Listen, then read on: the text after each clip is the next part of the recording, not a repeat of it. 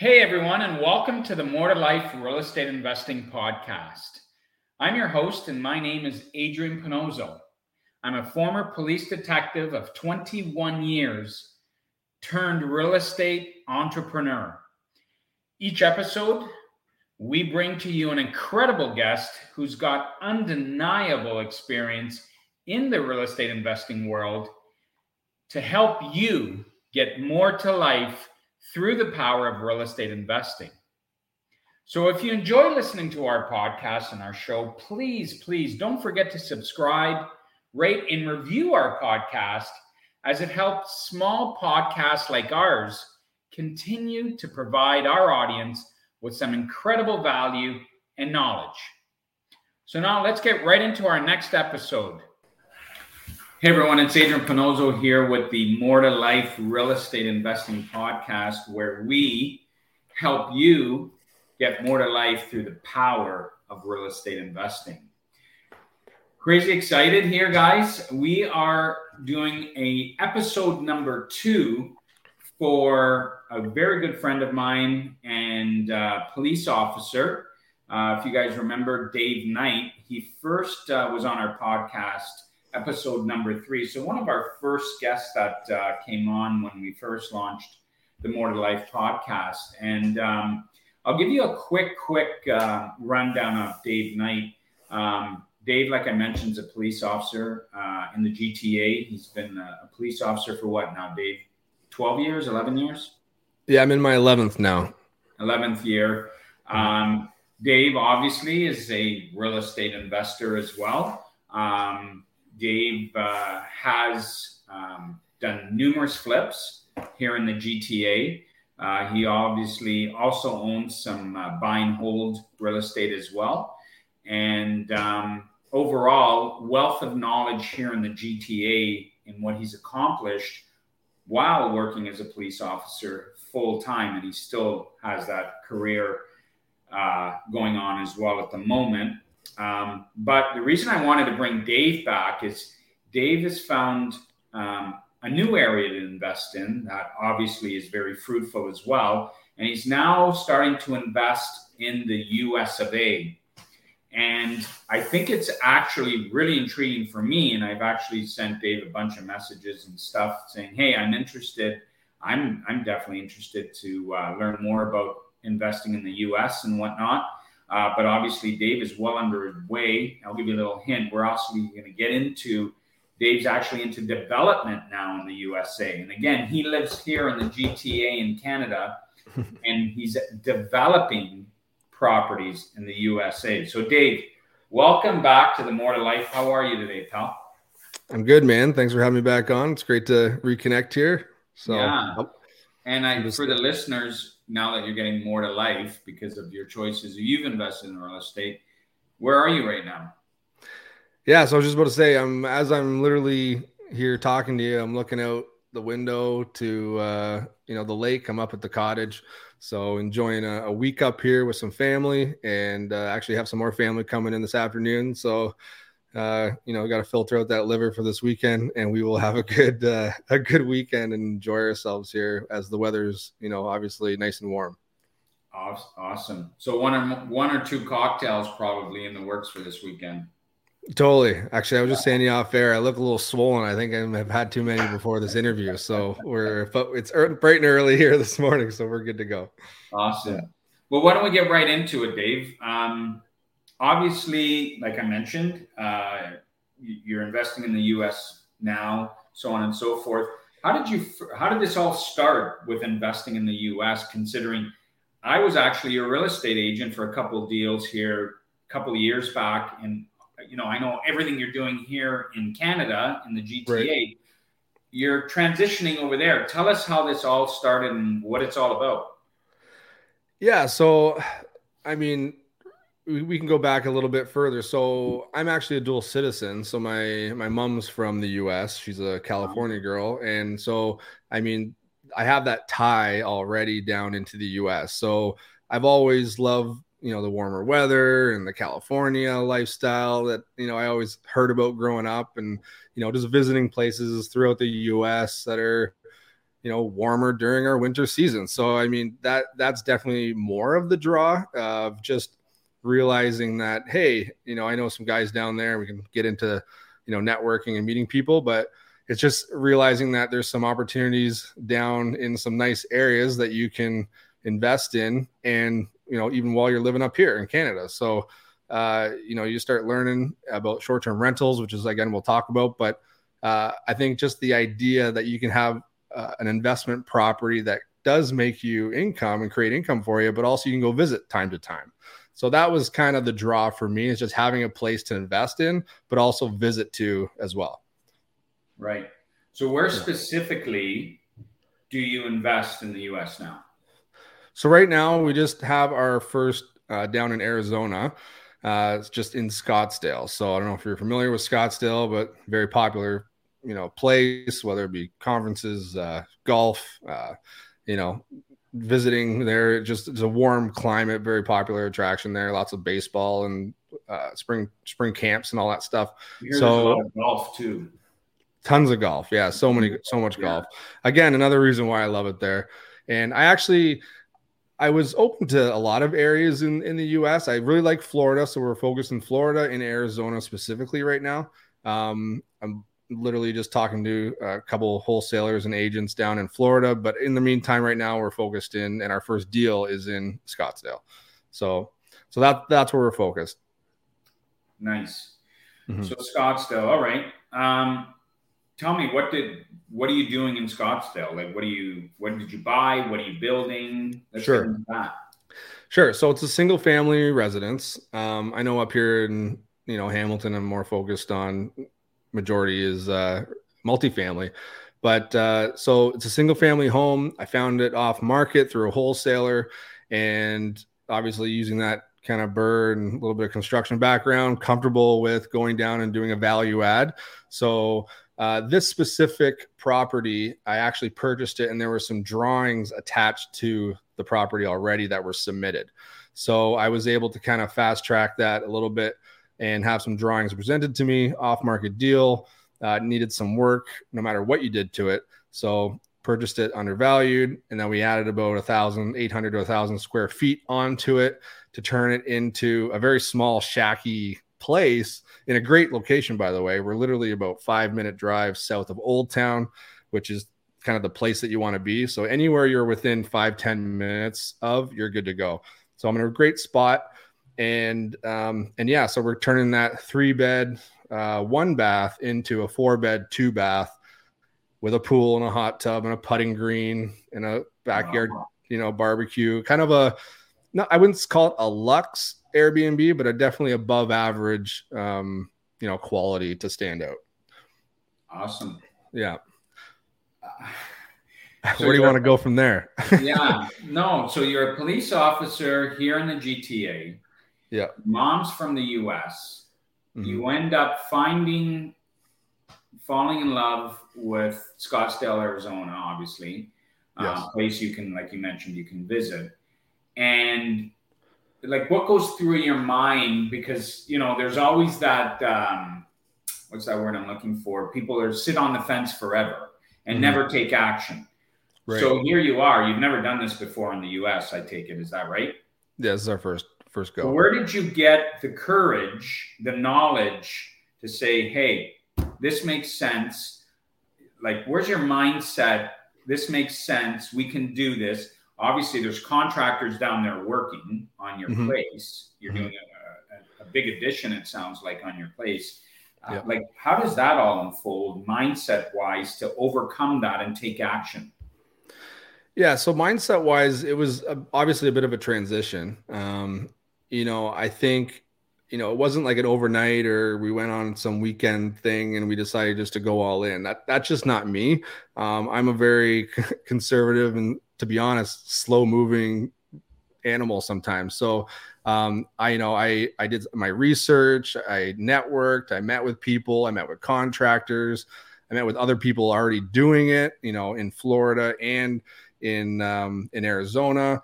And over probably, I'd say about 12 months or so of going to a couple conferences and education and meeting people, and throughout my network of, even just my own podcast, meeting people through there. Hey, come on down, check out what we're doing. Like those are sometimes the benefits of, growing your network, right?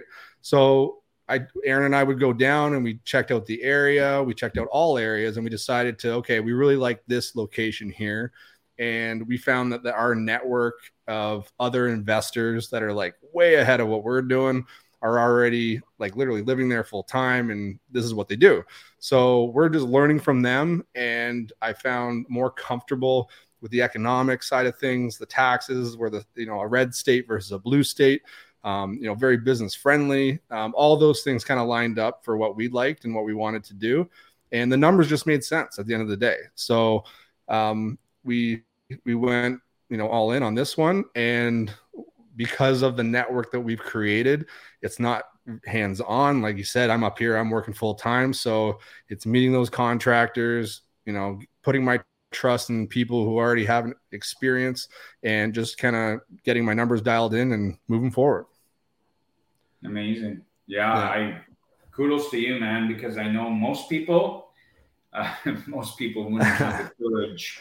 Well, to be honest, it is a lot. Like, I mean, if this was my first investment property, there's no way me personally, I wouldn't have, the guts to just, go across border and, a 4-hour, 3-hour flight away, start doing my thing down there without any good ties. So I built some friendships, not just contacts.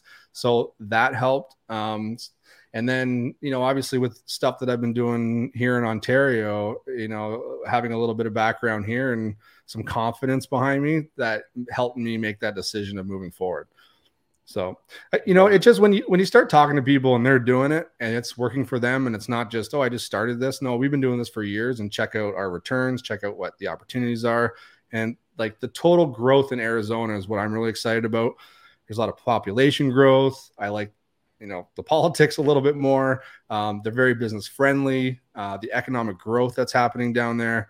The businesses, like I said, and the attractions, it all just made sense to us. So amazing. Yeah. Awesome. Well, I know for sure it's on everybody's mind, and it's on my mind too, to be honest with you. Let's talk about the financing. Sure. Qualifying, financing, everything to do with the financing piece of investing down in the US, where you are. Right. How does that look? How does that work?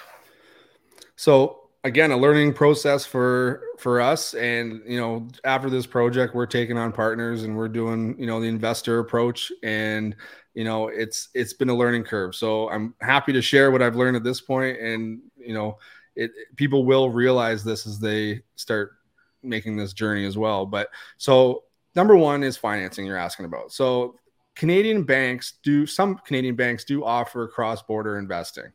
Okay. So for example, TD, I know RBC, they got some great programs. So they will recognize, obviously, even though you're investing in the US, being in Canada, dealing with a Canadian bank who deals with cross-border investing, they will look at your credit and they will give you a mortgage based on whatever it is that you can afford. There are some limitations. So one of the limitations that I learned along the way was RBC specifically, is they'll max you out. If you have more than 3 mortgages, then you're no longer applicable to their program. So if you have under 3 mortgages, then it's a great avenue to go. So it can be a secondary home, or it can be an investment. So depending on what category that you're in, depends on the down payment and depends on the finance and the interest rate. Okay. So since unfortunately I was past that three mortgage limit, I had to turn to alternatives, which was asset-based lending. So this is commercial kind of is a little more, you'd be more familiar with it as like commercial lending. Well, that's essentially what it is, but on residential properties, which we don't really have up here. So they'll literally look at a property and say, okay, does it make sense? It needs to be an income property. You can't use asset-based lending on your primary residence. So obviously for short-term rentals, multifamily, et cetera, that's going to work. So we've geared towards and obviously focus on and made relationships with certain lenders for asset-based lending. So they don't look at your credit. They just look at the property and the deal itself. So essentially that's how we're approaching asset-based lending. Best thing since sliced bread. Wow. Yeah. So you could have 20 mortgages. Yep, absolutely. And they'll still deal with you. There's no limitations. Now there are different lenders have different rules and policies, etc. Okay, so for the one, there's a couple that we were talking with, and they needed to have at least 1 or 2 rental properties, or if you're doing a flip, you need to have X amount of flips experience, because that will determine, obviously your risk, the risk that they're bringing on because of your experience or lack of experience. Right. So because I had some investing experience and clearly some flipping experience, that helped me get a good rate. Now, there's obviously people who have done 30, 40, 50 flips, which is obviously more than what I have done. So they're getting a little bit better rate than I am, but it's still a pretty competitive rate. So, but yeah, so I'm bringing in, as long as you can bring down that down payment and the cash flow of market rents makes sense, you're good to go. So is the lender a Canadian lender here? No. So this is where there's lots of, I don't want to get in the weeds too much because it can get but essentially, in order to get approved by these asset-based lenders, you're going to need an American entity. So you're going to need to open up a corporation. Now there's different rules within that. Some lenders want 6 months of activity in order to lend to you. Some people just, no problem, we like the deal. You can open up a corp. So I can't do this lending in my personal name, even though it reflects to me on what my experience may be. But where you're lending the money needs to be in a corporation of some sort or an entity. Right. So I opened up an American corporation, and then all my investments and everything down there is going to go through that corp. Oh. Yeah. So just a definite tip is, obviously, if you're listening to this podcast, clearly you're not one to just run without looking both ways across the street. But number one advice I could say is talk to your CPA, talk to a cross-border specialist, and talk to a cross-border lawyer. My CPA was a cross-border specialist. So he, my situation specifically, whether it be due to previous owned property, previous corporations already opened, my dual citizenship, like all those factors come into play of what it is and how we set ourselves up. So it's not a one size fits all. So if you hear that, I'm talking about setting up a C Corp down in the US, that doesn't mean that that's the route that you should go. There's a lot of LLC names being thrown around, or we're going to open up an LLC. Well, that's a definite no-no for a Canadian because you can get double taxed. So, I'm not a financial, I'm not an accountant, so I'm not giving any advice here, but just something that I have been told. Right. So, wow. So your experience then working with asset lender compared to, obviously you have a lot of experience working with lenders here in Canada. How does it compare? Is it much easier? Is it less hoops to jump through compared to Canada? Or is it like it was a nightmare and it took 10 years off your life? No, definitely not. I will say that dealing with asset-based lenders, you're the guy that's providing all the information, right? Where I did find, for example, up here, we deal with mortgage brokers, or I do specifically, where there's a lot of that brokerage conversation, document requesting, and that sort of, world going on that necessarily has been off my plate for some time, right? So there is a bit of more communication that needs to happen because you're the one kind of doing it. And obviously your mortgage broker is going to request documents and what you need, but there's that middleman that's kind of lost. So that would be the only little bit different, I guess, pace would be. But at the flip side of that, down in the US, it is way more, they almost want you, they're asking you to borrow dollars versus like here in Canada, I feel like you tell me why I should give you these dollars. Right. It's a little bit of different vibe, I feel. And every bank does their due diligence, but there's just a little bit less red tape down there. And it's a little bit more of an entrepreneurial vibe, I feel. Like they want you to succeed. They want you to grow. So how can we help you versus a little bit more red tape up here, I find. Yeah. Nice. Yeah. Yeah. Cool. All right. Let's segue into the rental market down there. Because for people that are listening, that obviously at the end of the show, we're going to give out all your contact information and stuff, because I'm quite confident you're going to get some calls here and people are going to want to learn some more about everything you got going on down there and jump on the bandwagon, so to speak, and potentially even joint venture with you. But let's talk. It's obviously probably a very interesting thing. Tell me about the market down there. Like, what do you expect? What's your average? If I were actually, let me pose the question this way. So your Airbnb is done. You said it's going to be a 3-bedroom, 2-bath, 5 minutes away from this very, very attractive part of town, so to speak. What are you projecting your monthly cash flow to be? So give or take. Yeah. So what we're doing down there is going to be a 4-bedroom, 2-bath, and it's going to be a 2,000 square foot property, or bungalow, I should say, with everything that you would want in a backyard and more. Right. And we're not approaching it as like a single family rental. So, your long-term rents down there surprisingly are pretty high, considering because of the area that it's in. Now, I've been told single family would probably be between 4, 5, or even 6,000 a month in single family income, depending on the quality. Mm-hmm. So, but as far as short-term rental is where we do our analysis, and it's a completely different ballgame. So on average, we're expecting, from cash flow wise, so let's talk gross. So gross income on that property, where I did my numbers very, very conservative, which is, what I always do. And, and I was about the 120 to 140 gross of income. Now I have a comp that I literally just looked last week and I posted it on my story, or a few days ago anyway. And that exact comp, which has one less bedroom and not as a nice backyard as we're going to have, just broke the 200K mark for 360. I think there were 355 days. So not quite a year. And they're at a 207,000 gross income.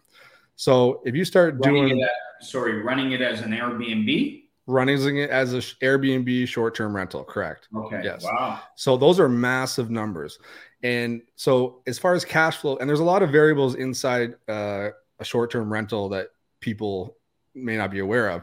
You got your cleaning fees, you got your management fees, you have your overhead costs, right? You have your turnover and expenses. So that's not 200,000 a year in your pocket. Obviously that's gross, right? Yeah. So, but on average, we're expecting about 25 to 3,000 cash flow a month. Very nice. And you're probably going to leave a few weeks for yourself to go down and enjoy it yourself, right? Right. And those are my conservative numbers. Like my conservative numbers are around 2,000 to 2,500, to be honest with you. And that includes a 30% vacancy. Okay. So that's 30% vacancy. Now, the numbers that I'm looking at for comps, and this is live data that you can literally look at all Airbnbs. It's called AirDNA. That's one outlet that I look. There's another one called Mashvisor, and there's a few others, but basically that's live data. So exactly how much they're making only through those two platforms. There's other things that we could talk about. There's other like insurance routes, there's Facebook groups, there's traveling nurses and doctors and all that area there that aren't captured on some of these datas, but it looks like this was their main go, and they're 91% occupied. Okay. So with our numbers, very, very conservative, and we're looking at least 2 to 2,500 at a 30% vacancy. So that's like very, very conservative. So probably more, right? Wow. Good for you. Yeah. And that's American dollars, right? Obviously. And that's all American dollars. Yes. Yeah. So if you had to do it again, rewind now, you've obviously gained some experience in this process with your first opportunity there in Scottsdale. If you had to do it again, would you do it the same way? Have you learned anything throughout this process that you would change, let's say for some of our listeners that would be thinking, oh, okay, I would do this different? Or here's another question. I'm going to give you 2 questions in one. Okay. Would you purchase the same kind of property now and I know you're still not finished this one, but if you could rewind the tape, would you say, oh, I wouldn't have done that? I would have probably just bought a turnkey condo. Right. So what did you learn? Would you do different? And would you buy the same kind of property again? I'm more favorable to any type of BRRRR that I can do on a property and get my money back. I mean, it's a better return on my investment. There are some pros and cons of that, depending on the lending situation and the environment of your lender. However, there's nothing wrong with buying a turnkey property because there's pros and cons there. You can put 25% down, let's call it, on a property and, be ready to go within a month, right? So this type of project that I'm doing, it's much larger. It's probably taking about 8 months, right? So, I mean, there is some money lost. However, it doesn't make up for the amount that I can have as little down as possible on the property. So my return on investment is higher. So for example, this project here, let's call it should be appraised at around 1.2, 1.1. That's a lot of money down, right? So even if it was $1 million, that's $200,000 down.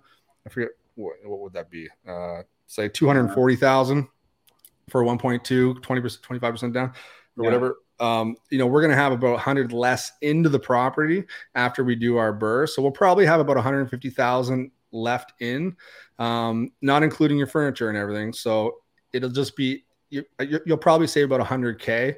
And if I can do that and save money at the same time and dial in my process along the way, I'll do that all day long. Amazing. Well, you don't have to preach to me about the BRRRR because well, you know all about that. Absolutely. I love the BRRRR strategy. It works well or it has worked well for us, for the last several years here in the GTA. So yeah, amazing accomplishments, man. Like that's coming from a man who still works full time. And for everybody out there who still thinks I don't have the time to do this, I don't know how to do this, I'm just too busy or this or that. Look at Dave, like full-time, still working, full-time, pretty much a full-time investor. Because I know if you're not at the cottage and you're not on shift, you're looking for your next deal and, you're working stuff, whether it's in Scottsdale here. So anybody that makes excuses, I don't really have time for that in comparison to what you've accomplished. So that's amazing. Mm-hmm. Dave, we're getting to the end of the show. It's been 30 minutes of nonstop information sharing that you've put forward. And I asked this, and I know I asked you on episode number 3, but I'm going to ask you again, because maybe it's changed in the last year since we've interviewed you the first time. Mm-hmm. When you picture more to life, Dave, what does Dave see when he pictures more to life? More what I'm doing right now. I still love doing this stuff, but looking out the windows, I'm talking to you at the cottage, that's what I'm all about. I'm not one to sit back and do nothing. I'm always going to be working towards something, but the mobility, the freedom, that's what I chase. The financial freedom, and I don't really like that word, but it's just more of, the ability to have your passive income, pass your active income. That's the ultimate goal right there. Absolutely. And I mimic exactly what you just said. Have financial freedom, time freedom, and geographical freedom. Big time. Yeah. Right. You could be in Scottsdale at your Airbnb and have that geographical freedom like that, which is all of us, I think, real estate investors, most of us are in search of the same thing. So I couldn't agree more. Amazing. That's the one thing I love about these short-term rentals. And this isn't anything new. Like it's not like I created this. It's been going for many years, except it's just a lot of us are just finally getting to that point where, because of the environment that we're in now with high interest rates and the entry prices are so high, people are looking for alternatives. And these short-term rental alternatives are such a great way to go, where maybe before single families wouldn't have been able to support it. Right. So, you can, if you can buy a property in a place that you like to visit, you can call it vacation rental or whatever you want, but that creates like that freedom instantly now, versus 10 years from now. So it's a great avenue to learn about. And I encourage people to reach out to me if they want to learn more. Well, that's I was going to wrap up this show by why don't you tell everybody, how do they get a hold of Dave Knight if they want to pick your brain and potentially join venture with you and get into a conversation? Yeah, sure. Thanks for that. Well, first off, I mean, if people want to learn more, just go to 911wealthnetwork.com/Arizona. So that's actually going to be an opt-in. We're going to be doing a free webinar and information session on there, and I will email you out any information I can. Or if you want to reach out to me directly, Dave@911wealthnetwork.com, and you can just email me there if you have any passive or investment inquiries there. Mm-hmm. Yeah. Amazing. Yeah, and for those of you who don't know, and I forgot to mention it when we started the show today, Dave also runs a podcast, like myself, that he's been, how long has yours been going on for now? Like 3 or 4 years, 3 years now, I think. Yeah. And how do they tune into your podcast if they want to start listening to it and whatnot? Yeah, it's geared towards anyone, but I try and focus, and I'm really talking to my own community of first responders, but it's First Responders Wealth Network, real estate investing podcast. So you can go on there and just search that out and we'll pop up. Awesome.